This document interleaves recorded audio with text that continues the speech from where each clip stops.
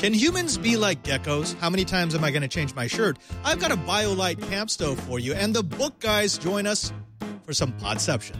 Padres Corner is next. Netcasts you love. From people you trust. This is Twit. Bandwidth for Padres Corner is provided by CacheFly at CACHEFLY.com. This is Padres Corner, episode 15, recorded November 21st, 2014 for December 2nd, 2014. Podception, the book guys. Welcome to Padres Corner. I'm Father Robert Ballester, the digital Jesuit, Padre SJ in the Twit TV chat room. Padres Corner is a place where we can gather with the geeks, the gals, the guys of chat room and talk about the stories that may have fallen through the cracks. We're going to put you into the mind of a Jesuit priest for an hour and see if you come out sane on the other side. Now, as always, we're going to go ahead and kick it off with a little bit of freaking science.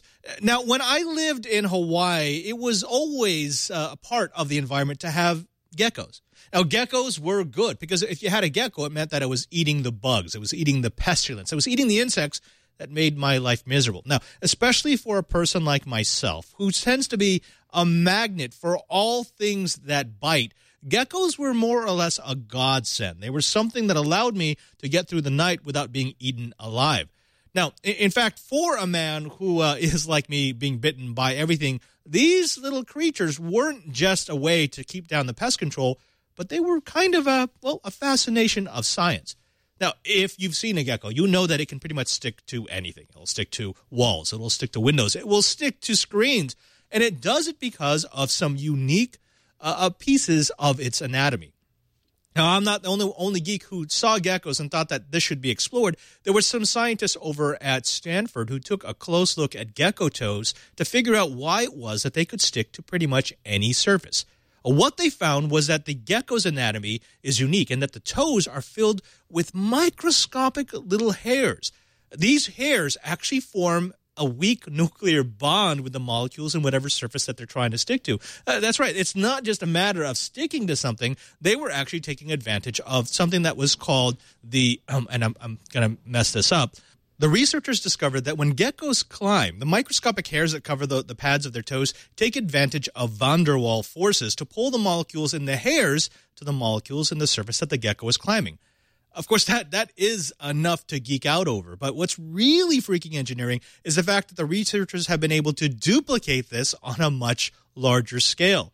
Those researchers over at Stanford have been looking at a way to let people cling to walls. Now, we've seen this in applications beyond just the movies, but most of the ways in which we can stick to surfaces deal with using some sort of suction, some sort of adhesive. It's definitely not the most elegant solution that you can find. But what Stanford has done is they've tried to imitate what the geckos can do with their little microscopic hairs, and they've come up with a new solution that uses an adhesive pad that they are calling a gecko toe. Now, the gecko toe is unique because what it does is it connects the hand cup to a foot support, and it uses the same van der Waals forces but scaled up so that it can hold a much larger cargo. The device that they've created can hold up to 154 pounds, and it allows a human to climb about 25 feet of sheer glass in 90 seconds. Now, there are limitations, of course, because it's not scaled up to the full size of a gecko toe.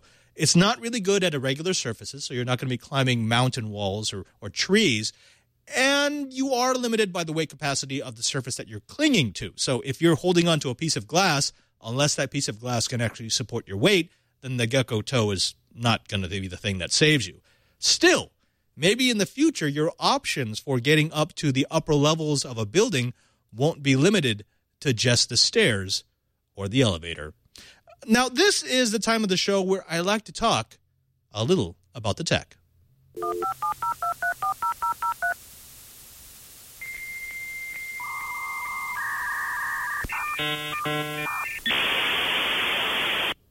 I'm bringing back an oldie but a goldie, a piece of tech that I've really enjoyed over the years. But you know what? Before we get into the next segment, because when we come back, we're going to be doing sort of a podception thing, a podcast in a podcast. I'm going to check out the stove, and then I'm going to go ahead and change my shirt. Part furnace, part cooking tool, and part power generator. The BioLite Camp Stove is a 2-pound forced air biomass-burning portable cooking stove with a thermopile twist.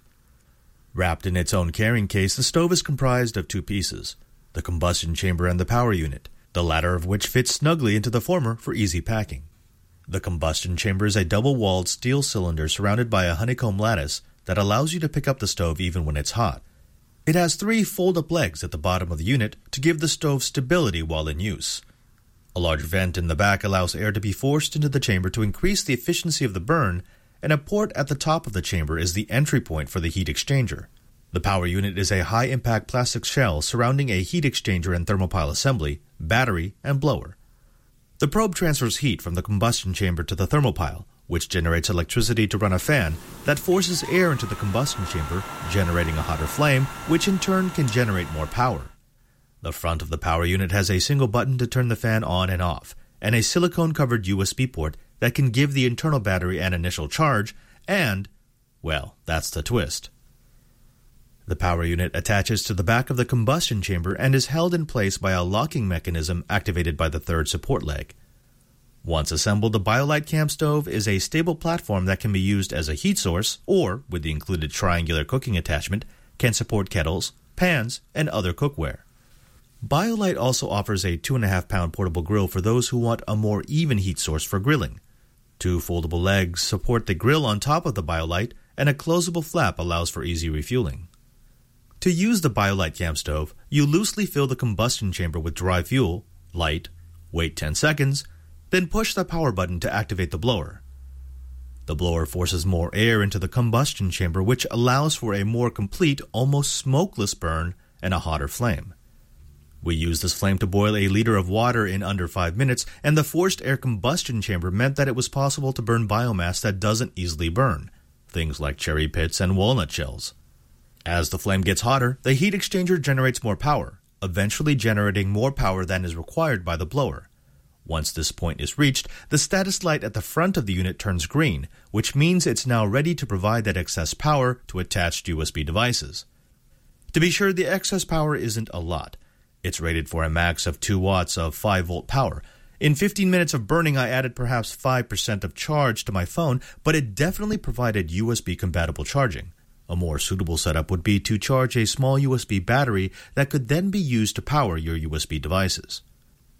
Aside from the hotter flame and USB charging, the power unit adds one more advantage to the BioLite Camp Stove. At the end of the burn, the fan will continue to blow, burning all the embers down into cold ash, stopping automatically once it's safe. In fact, I was able to pour the ash out of the combustion chamber onto a paper plate with no fire, no embers, and no mess. In all, the BioLite Camp Stove is an innovative product that should appeal to outdoor enthusiasts, geeks in the wild, and those who just want one more power source in the event of the zombie apocalypse.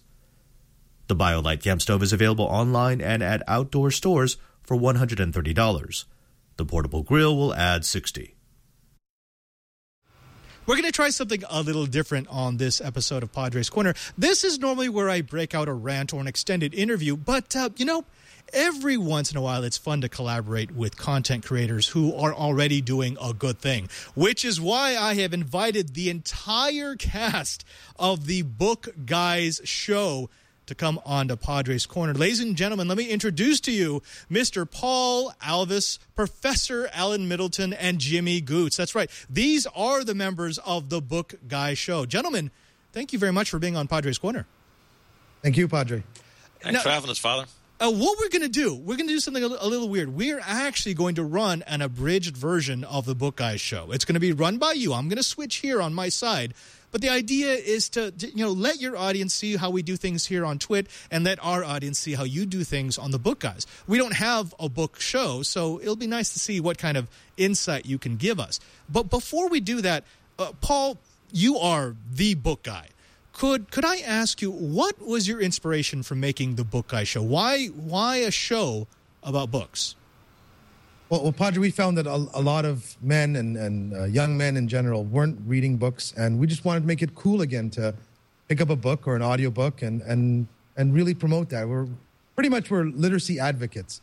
And we're trying to make it fun. And sometimes it goes a little blue. We'll try to be nice today because we're on the live stream. But yeah, that's pretty much it. Trying to get more men reading.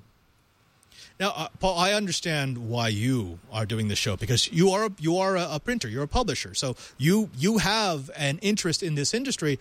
But then I got to ask, what made you pick up this ragtag team of book guys? I mean, you got a pretty eclectic group. Yeah, since we're on episode, this is episode 118. We're gonna steal your video and use it as our episode 118.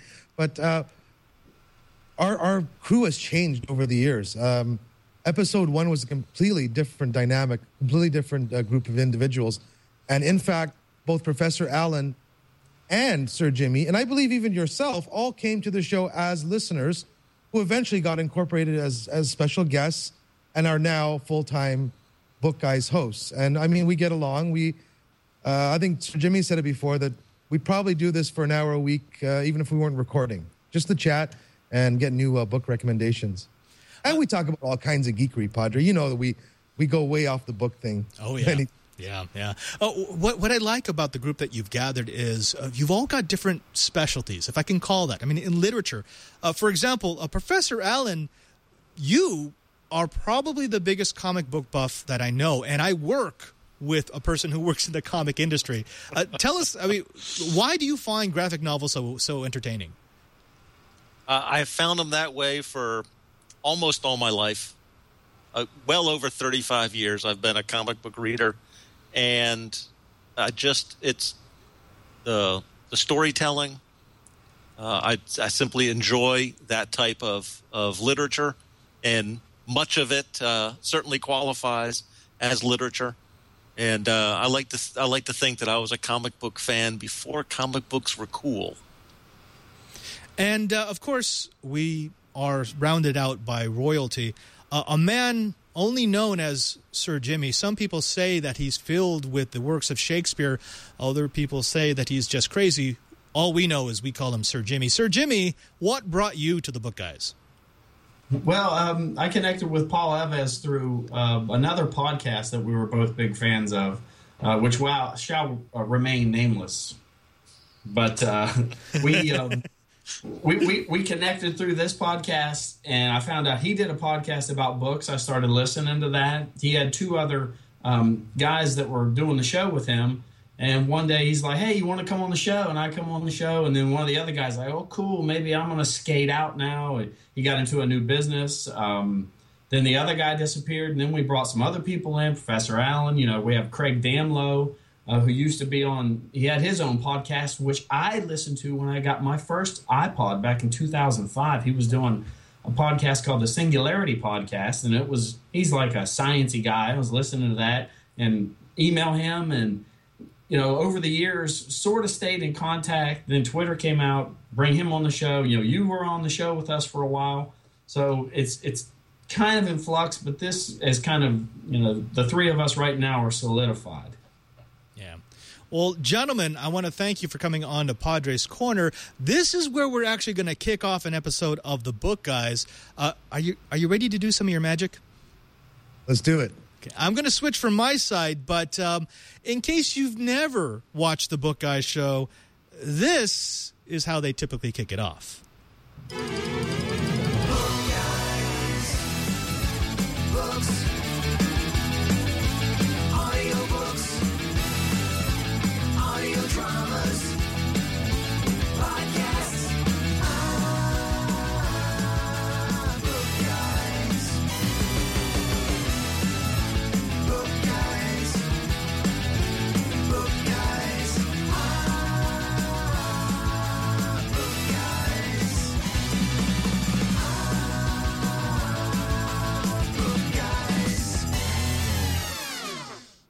I love that.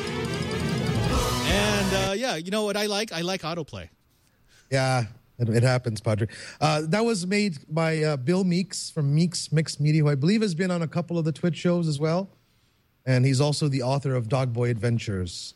And you are watching, I almost said listening, you are watching episode 118 of the Book Guys show entitled Padres Corner. My name is Paul Alves, also known as, we have jingles, Padre. We do have the jingles. Paul the Book Guy. And over in somewhere in California, friend and former host. Father Robert. How you doing, Padre? I'm just fine. I'm pretty good. I'm sitting here in the Twit Brick House, so what could be better, really? Yeah, and thank you so Not much. gone and not forgotten. Hey, let's not forget the guy in the bottom corner there, the one and only. Sir Jimmy. That's right, here in lovely North Carolina. Where there is Great no to be. snow like in Buffalo.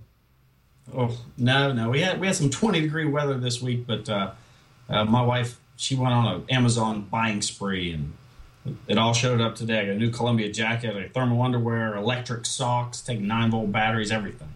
But the polar vortex is over. Why would you need all that? No, Yeah. it's coming. It's coming back. They just have to rebrand it. Right. And when it comes to comics, you can't forget the one and only. Professor Allen. Yeah. Hello from Ohio, where there is still snow on the ground. Wait, they have snow in Ohio? I thought it was all just flowers and what do they grow in Ohio? Corn, Okay, that. Sorry. Oh. football players. Now, know, Padre, a lot of your viewers don't know how we normally start the show, and we normally kind of casually mention what we've been reading. Well, the stuff that we like that we've been reading. We don't always mention everything we've been reading because sometimes we don't want to waste the listeners' time by talking about the crap. That sounds like a great idea. So let's do this. And it's kind of weird because we don't have video jingles, so the jingles are just playing in the background. What's on your? What's on your Kindle, your nightstand? What's on your? What's on your iPad, your iPhone? What are you reading? Let's start it off with let's ask Padre. Padre, what have you been reading? Okay, so I'm thinking you probably covered this on the book guys already. There's been a couple of things on my devices. Number one has been an audiobook and an actual book by the name of The Martian by Andy Weir. I just had him on last week's Padres Corner. I have listened to that book literally, I think 46 times now.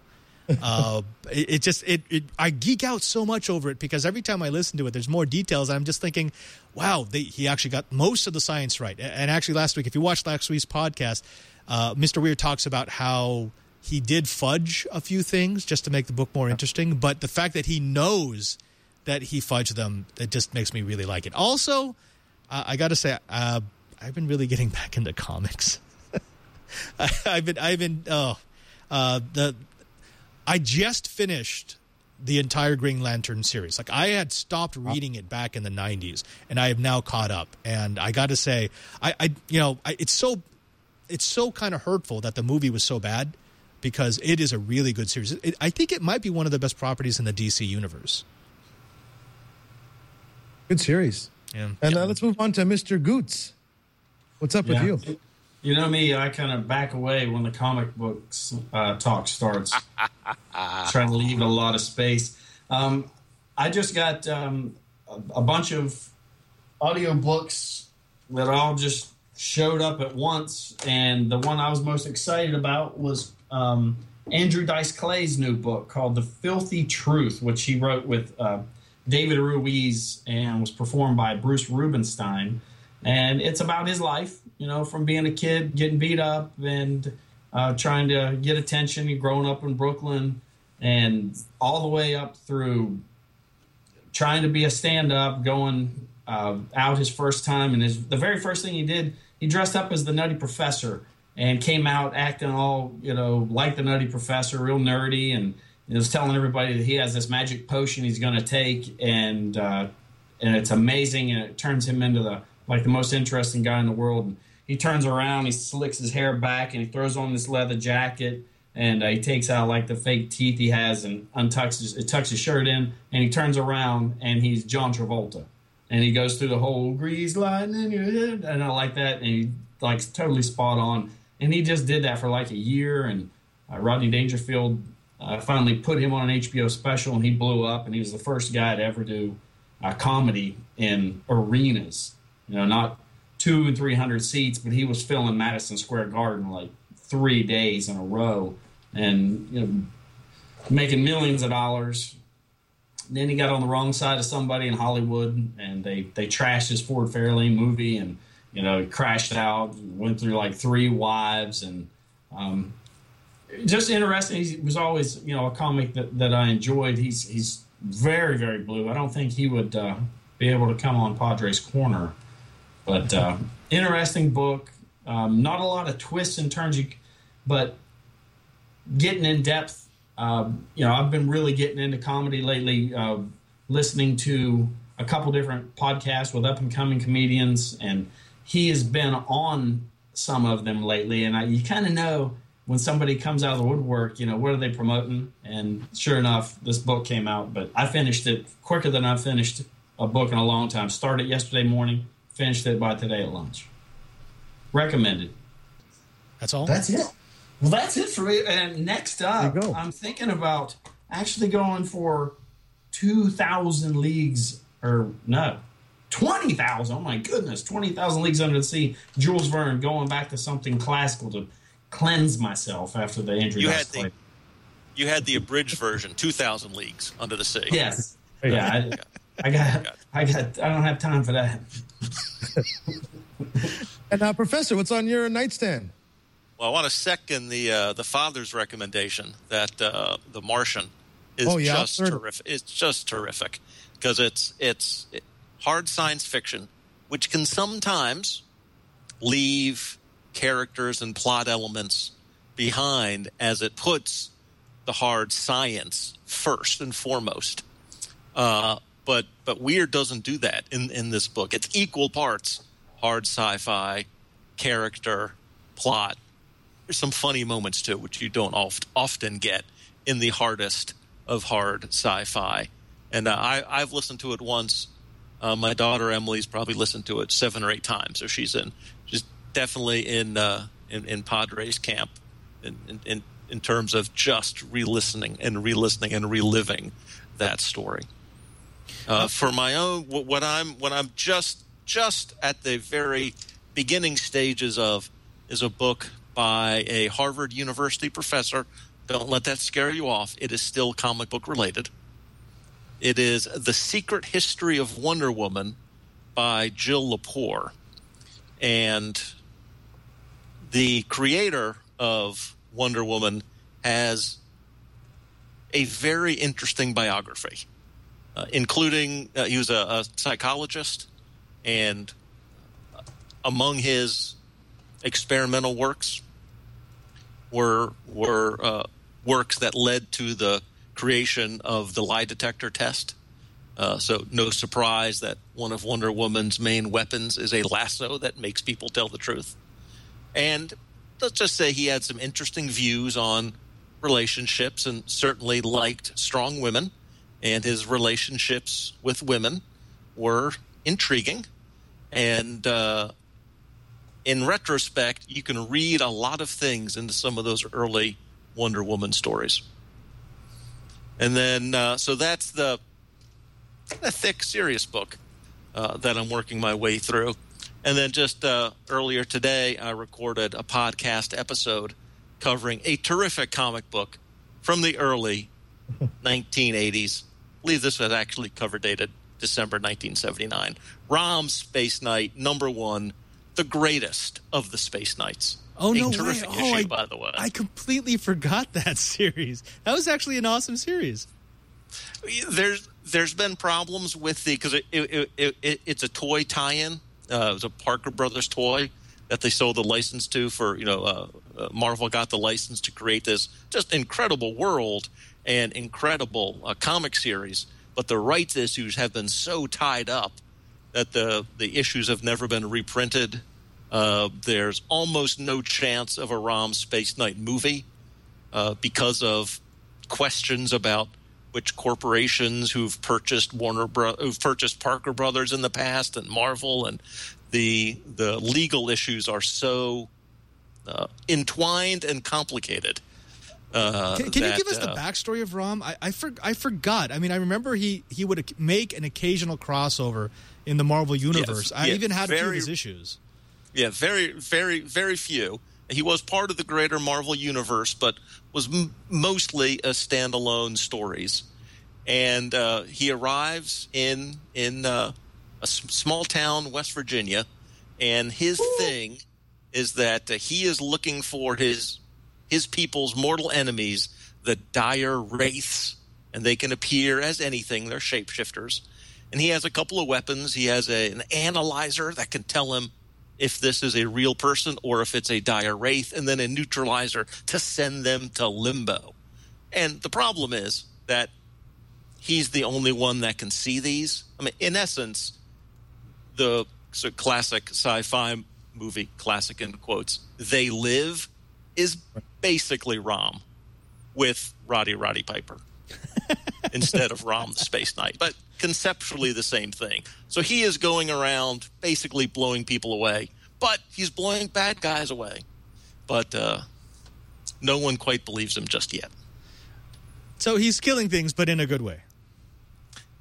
Yeah. Exactly. It just makes sense. It's one of those characters that I vaguely remember. Like, I remember thinking he was cool. I remember the analyzer.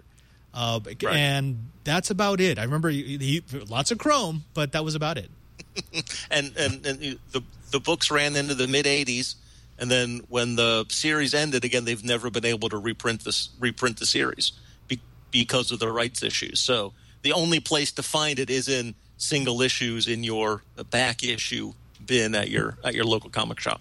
But well worth it if you find them. 25 cents is what I paid for it. I try not to go above that. Quarter bin. Exactly. And I've been I just finished actually this new Stephen King revival, and I was pleasantly surprised. First of all, that it's under 400 pages. It does not, although I listened to the audio, it would not be a hardcover you could kill someone with, like some of his previous tomes. It's about a small boy. He's playing with his toy soldiers in a small New England town, and quite literally, a shadow is cast over his life. As he looks up, where's this shadow coming from? It's the new priest in town. And the story goes through their relationship over the next 50 years. It starts off pretty much like a slice of life book. You wouldn't know it was a horror or a fantasy. And quite quickly, within the first couple chapters, Stephen King hits you hard in the third chapter and gives you a little taste of what's coming next. And I was pleasantly surprised with this one. Got to say, the most dreadful, awful ending to a Stephen King book ever. Not that it was bad or poorly written. I mean, dreadful, literally inspiring dread and horror. And just, wow, what an ending. And that's the only reason I don't want to spoil any more of the plot, because it really does sort of lead you there very well. Very tight, very well edited. Check it out, for sure. Stephen King's revival. Okay, yeah, and next up on my reading list is, and this actually was a topic we were looking at to do on the Book Ice show about the paperbacks that were distributed to troops in the United States, or American troops in World War II, and how they actually did help win the war. And I discovered this book. It's called When Books Went to War, The Stories That Helped Us Win World War II by Molly Guptill Manning. And she goes through how not only did the shipping of these paperbacks to American soldiers create the whole paperback craze, it also did help a lot of the soldiers in the, guys that were pinned down and just knew that their life was probably going to end and they had nothing else to do other than sit there and eat beans out of a can. Well, they had these books, and a lot of them said it's what got them psychologically through the war. And she goes through anecdotes of soldiers who had seen such horrific things that, they're sitting in the hospital and they're thinking, I'm never going to smile again. And then they picked up one of these paperbacks that were being distributed by the publishers, and it really turned things around for them, where they were chuckling, in the hospital bed, and realized that maybe life was still worth living, and maybe they would get over all the horrors they've seen. So really interesting. I really want to check that one out. Haven't read it yet. Cool. All right. We'll report back soon. What's next? What's up next, my friend, is, as usual, we're going to play a jingle. We're going to go through our book news. Book news. Take it away, Alan. Alan, you're muted. the creator of the Choose Your Own Adventure series, has passed away. R.A. Montgomery. Now, the Choose Your Own Adventure series are the 4th best-selling book series for children of all time. He died on November 9th at age 78. The cause of death has not been disclosed. We like to think it hasn't been decided yet. Right.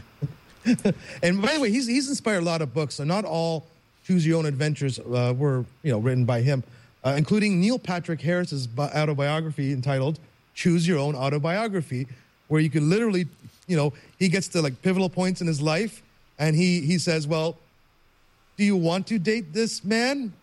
What? Paul, your connection's dying again. One of the funny things is I got to ask, when you were doing Choose Your Own Adventure books when you were a kid, did you leave a finger in the previous page so you could go back if you made the wrong decision? I'll fess up to that. I didn't just leave a finger. I actually had slips of paper so I could jump back several decisions. Well, man, that's what being a completist is all about. You have to work your way through all the possible adventures. That way, when you read it the second time, you know the choices you want to make. What about you, Sir Jimmy? I never really did much Choose Your Own Adventure stuff, but it seems like there's been a lot of references to it in pop culture over the years. But I even heard, I can't remember where it was, that it might have been on, my gosh, somebody mentioned it in the chat room, that awful show, Big Bang Theory. It was the tall, skinny guy. He's reading something, and he goes back. No, I didn't go in the cave. No. Oh, okay. Next book news. It turns out that paper books may still have a use. Everybody probably seen just this week that there was a active shooter at Florida State University. Probably upset with the fact that their football team's undefeated and everything's great and sunny down there, so just couldn't take it. But like 3 or 4 people got shot. The shooter got killed. But one guy who was in and around the shooting came home. He had just left the library where he checked out 3 books. And he got home, was going through his backpack, and noticed that one of the books had a bullet buried, like clear through it and into the back cover of the book, possibly saving his life. So it pays to read, kids. Reading. There's a guy that's hollowing out his book the hard way. Yeah, these ones will save you. I hope you guys can hear me and see me now. It's quite a thrill. Go ahead, Paul. Yeah, can you hear me still? Yes, we can. Okay, good. So let's move on to the next story, which is, of course, new Barbie kids book is wrong in so many ways. Well, it's not a new book. It was published in 2010. It's just been discovered by some vigilant parents. Mattel has apologized because the book entitled Barbie, I Can Be a Computer Engineer basically says that she can't be an engineer. Not only does she not become one, but when tasked with making a video game, she says, quote, I am only creating the design ideas. I'll need Steven's and Brian's help to turn into a real game. But it gets worse. Later on, Padre, Barbie's computer starts blinking, and when she she says that's a computer virus. It turns out she's the one who installed the virus on the computer with her heart-shaped USB drive. And then this sounds like one of those ripped from the headlines types thing where they're like, oh yeah, USB drives are bad now, and girls, they want to learn about computers, so we're going to make a toy that puts a bunch of popular stories from tech news, and now it's the smarter toy for girls growing up. I get so sick of this stuff. I mean, we see it in pretty much every industry where you're dumbing down toys because you want them to feel smart, but at the same time you want it to feel sugar-coated. I don't know. Well, not only does this book make young girls feel dumb that they can't be computer engineers, but it goes on to say that she goes into a classroom later in the book where a female teacher teaches her that in order to fix her computer that has a virus, she has to take the hard drive out of her infected computer and put it into someone else's poor, defenseless computer. Of course, that's natural. That's a step you have to take. Fat Barbie. Parents, do not buy that book for your children. It is being pulled off shelves by Mattel. In the sequel, she goes to host a podcast this week in bad tech. That's right. True story. Padre, we're going to move on from the book news. Other than, one more story here. Bookguys.ca, new one coming out next year.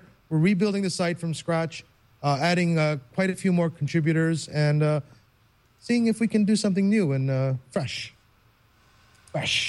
And Sir Jimmy, we're going to go on and do this. No, we're not going to do Prize again. So you know what we're going to do?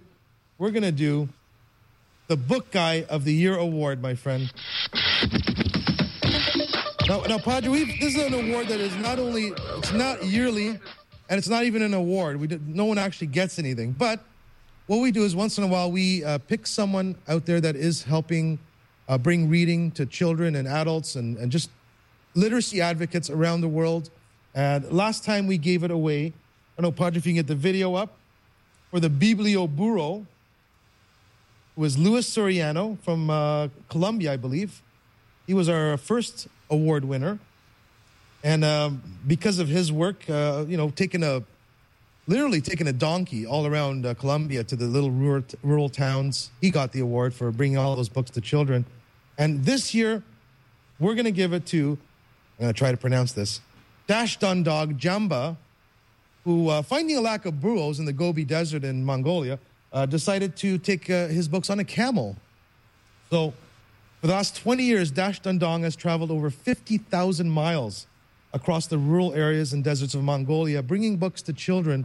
And I'd like to start a Kickstarter to buy them some Kindles so he doesn't have to cart these things around by camel, A camel cart, a camel book, I don't know. I got nothing. Can you imagine devoting 20 years of your life and doing that 50,000 miles to bring the joy of books to children? That's incredible, as Nerve just said in the chat room. Well, he gets my vote. Professor Allen, we got some podcasts this week, do we not? We do. Let's do it. We got one anyways.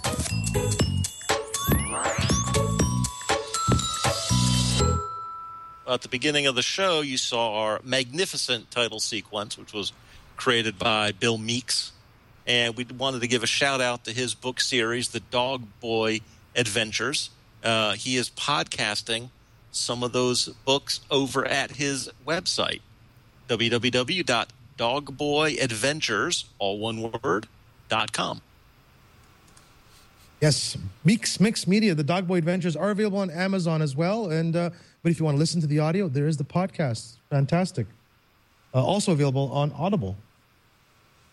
We're going to move on, Jimmy. We're going to do this quick because we're running out of time. But I know that you might have some treats for someone in the chat room or one of our listeners to find. Welcome to Prize of Denza.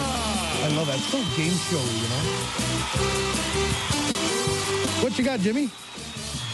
Well, on you guys can see here on my my little lower third here, freeallthebooks.com is a website that I run where I take books. Every book you see here on the shelf is hollowed out, which means there's a big hole cut inside of it so you can hide things, whatever. Like this big giant Jane Austen book, you can hide things inside of this.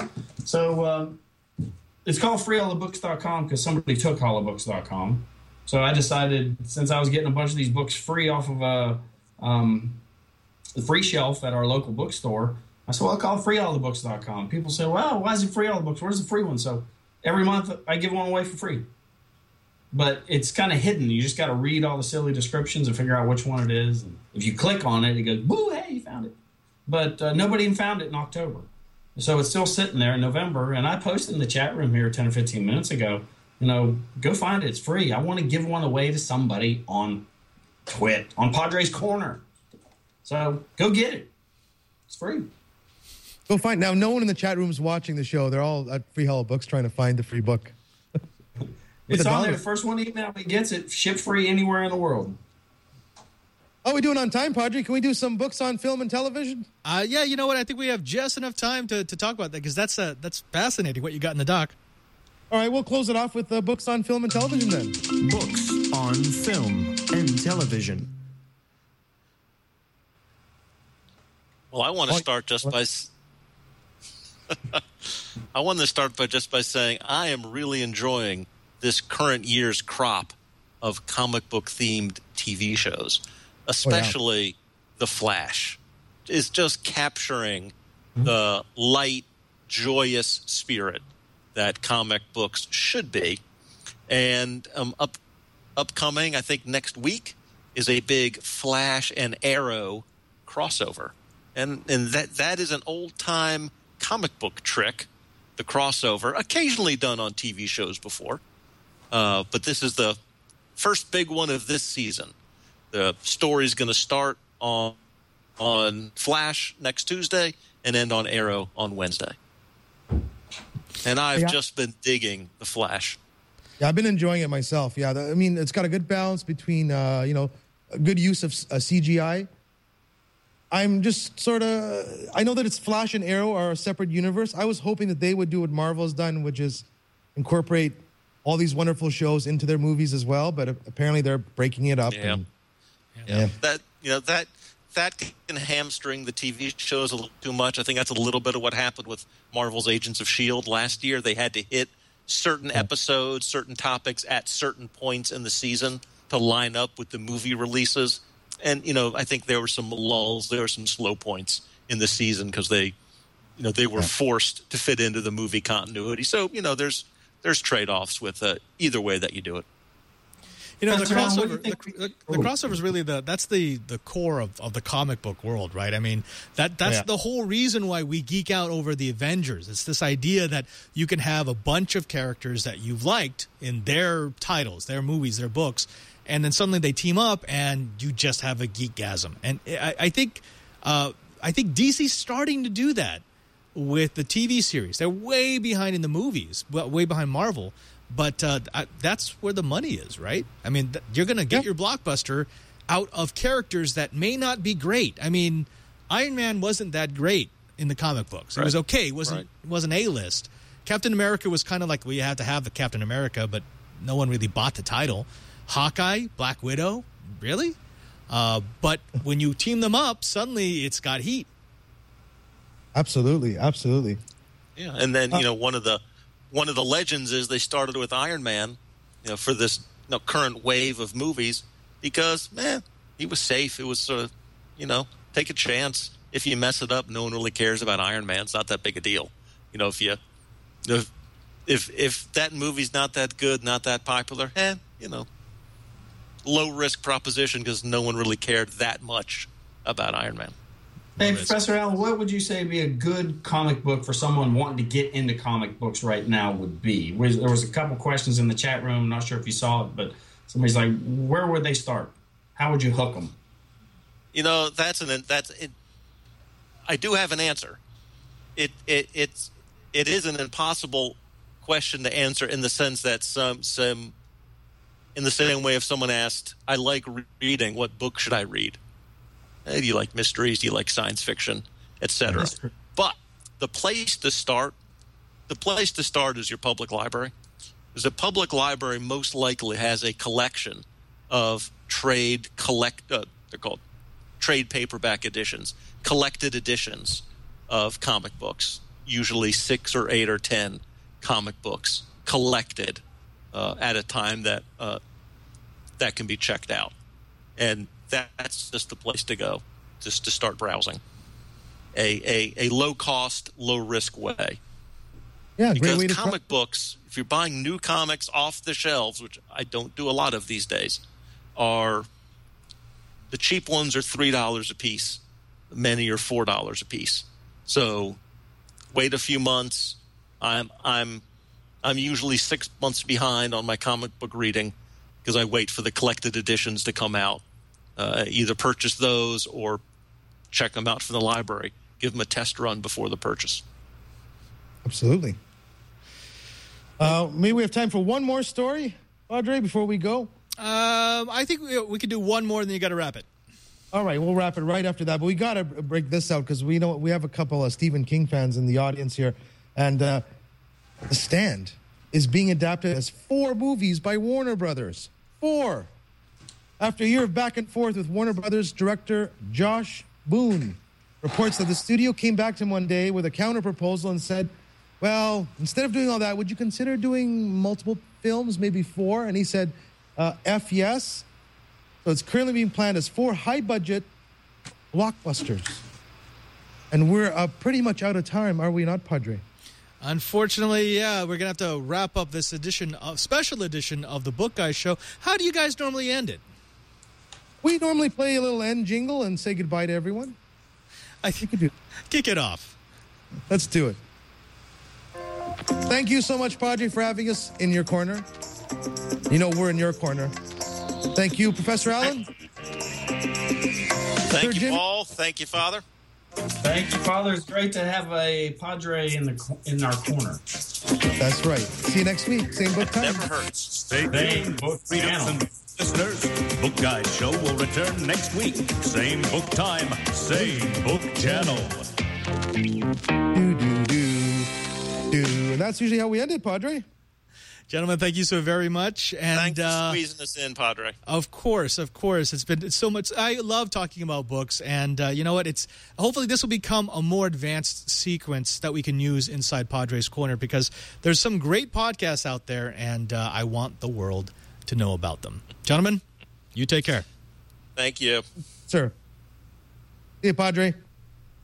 I want to thank Paul Alvis and all the book guys for coming on to the show for a little bit of Podception.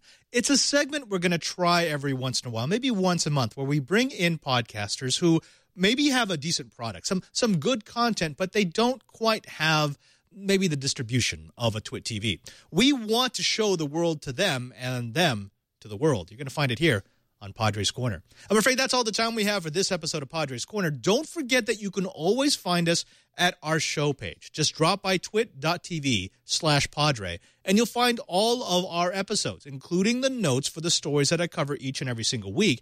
And you'll also find a little drop-down menu where you'll be able to subscribe so you can get every single episode automatically in the device of your choice. You want to get our audio version into your iPod so that you can listen to us in the car ride to work? You can do that. You want to get the video version on your Android tablet so you can watch us during your breaks? You could do that. Do you want to get the high-definition version in your Mac, your PC, your desktop, your laptop, so that you can stream it on your HD TV? You can do that. It's all part of the love we got for you here at Twit TV. Don't forget, you can also find out about me by going to my Twitter page at twitter.com/PadreSJ. If you go there, you'll find out what I do each and every single week for all the episodes of all the shows I do on Twit TV. Twilight at 2:30 on Mondays, where I talk about networking and the data center.